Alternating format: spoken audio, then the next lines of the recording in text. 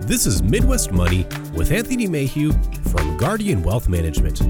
When a part of your financial strategy is out of tune, your long-term goals, your retirement savings, and your legacy can all suffer. With over a decade of experience serving clients and families, Anthony provides his clients the information they need regarding Social Security, retirement income planning, wealth management, and much more. Listen in as we address your financial concerns and provide helpful strategies to put you on the path to achieving your retirement goals. And now here is Midwest Money with Anthony Mayhew. Hi, and welcome to Midwest Money, your weekly show that discusses topics and issues of Wall Street and how they relate to folks here on Main Street. Our show is meant to offer a common sense approach to understanding some of the challenges surrounding finances, investments, taxes, and of course, planning for retirement. Thank you so much for tuning in, and please remember to subscribe to the show on Spotify, Apple Podcasts, and YouTube Music. You can also check us out online at MidwestMoneyRadio.com, or you can find us on Facebook or LinkedIn. Feel free to call our offices anytime, toll free at 877-797-4347. Folks, my name is Anthony Mayhew, and I'm excited to be here with you. One of my favorite movies is Back to the Future. Whenever I've watched it, my imagination begins to wander, and what I'd say to myself if I could jump into the scientifically enhanced DeLorean and immediately go back 30 years. Some of what I'd say to myself is common sense. Don't worry about fitting in. Pay a little bit more attention to math class and those sort of things. But I'd also like to give myself plenty of financial advice. Like many of you listening today, I've made some financial mistakes along the way. And you know what?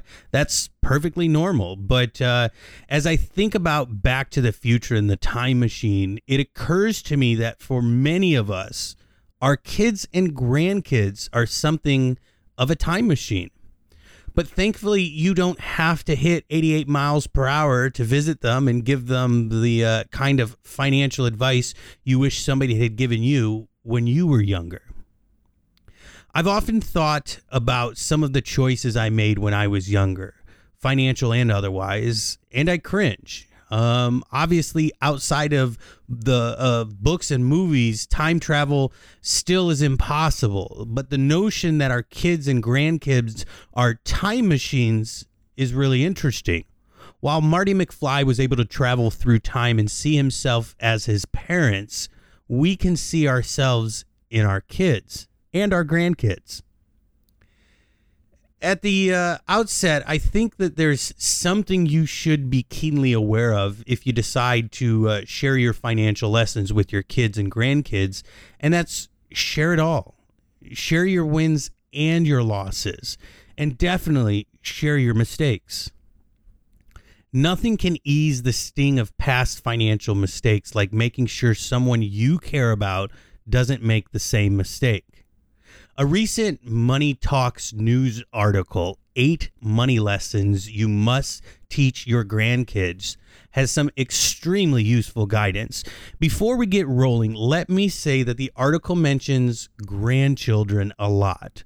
But all this advice really applies well if you're the parent of a teenager or a 20-something-year-old. The first piece of advice is you should share with the young person in your life that debt is like a pair of handcuffs, that it's almost impossible to take it off.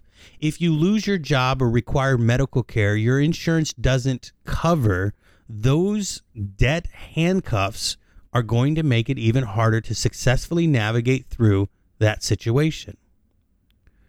When you're wearing debt handcuffs, somebody else has the key that you need to get them off. And the longer you take to pay the debt off, the more interest charges mount. And that means the key to your handcuffs is getting harder and harder to reach. If one of your favorite young people is struggling with debt, you may want to urge them to come up with a bold action plan immediately. In Back to the Future, Marty McFly turned to Doc Brown for advice and wisdom. So if you know a young person who is struggling with debt, you may also encourage them to work with a financial planner who can serve as their own personal financial Doc Brown.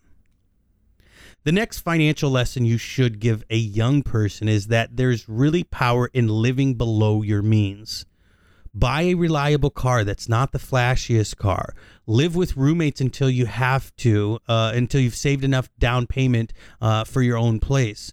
Most importantly, remind them that a portion or raise shouldn't, or a promotion or a raise shouldn't automatically be an excuse to spend more on their lifestyle. The next valuable lesson you may be able to share with a young person in your life is to pay themselves first. Urge them to generously contribute to their 401k or IRA. Also explain how automating savings can help them avoid spending too much out of their paycheck. When a chunk of your paycheck is automatically funneled into your chosen retirement savings tool, you can budget with what ends up in your debit account, which means you aren't budgeting with money that you need for retirement. You know, the article's next great tip is one that really connects powerfully with me. And it's don't allow yourself and your money to get caught up in the latest fad. Sometimes the flavor of the month can leave a bitter aftertaste. Tell the young people in your life that the fatter their paychecks get, the easier it is to get caught up in expensive cars, bigger houses, designer clothes. But to what end? Is that money better served with a new car today or potentially a happier retirement tomorrow? I think we all know the answer to that question, but but make sure the young people you care about know it as well. If they learn this lesson at 25 rather than 45, their financial lives are going to be so much easier. I'll add that it's critical to make sure that the young people in our lives understand that easy access to credit and credit cards isn't the same as real wealth. Those of us at a certain age have come to realize that wealth comes from a solid financial strategy, disciplined spending, maximize earnings, and prioritizing scrutiny over flash. I think that the next critical piece of advice, save aggressively, ties very nicely with the concept of real wealth. Young people need only remember that by focusing strongly on saving while they're earning early in their careers, they may not have to save as much overall. Saving money is a long-term play, and even if you begin by stocking away a fairly modest chunk of change, it could potentially have major benefits down the road. Ultimately, money that is saved today could potentially benefit from compound interest and the market's upticks. Beyond hammering away at the idea of saving money, it's critical to make sure that young folks care about also the set of reasonable financial goals. Help them avoid goals that are too broad, like buying a house, saving for retirement, or paying their bills. Let's use buying a home as an example. Push the young person you're dealing with into getting specific. What kind of home do they want? New construction or classic Victorian? Will they want to live in the city, the suburbs, the middle of nowhere? Do they want to utilize a large down payment or limit the size of their monthly mortgage payment? Getting specific presents goals that have clear and achievable benchmarks. Now, the next tip, don't believe everything you hear about money, is another place you may be able to use a lot of your own personal experience. Young people, whether today in 2021 or back in 1921 or even 1821, are influenced by popular culture. It's part of being young. But you should remind them that not to put much stock into pop culture. The get-rich-quick schemes, designer clothes, glitzy cars, and can't-miss stocks that are celebrated in movies can skew reality for some young people. Instead, urge your kids and grandkids to read the finance or money section of trustworthy news sites. Gift them copies of financial planning ebooks, and again, share everything and anything you've learned along the way.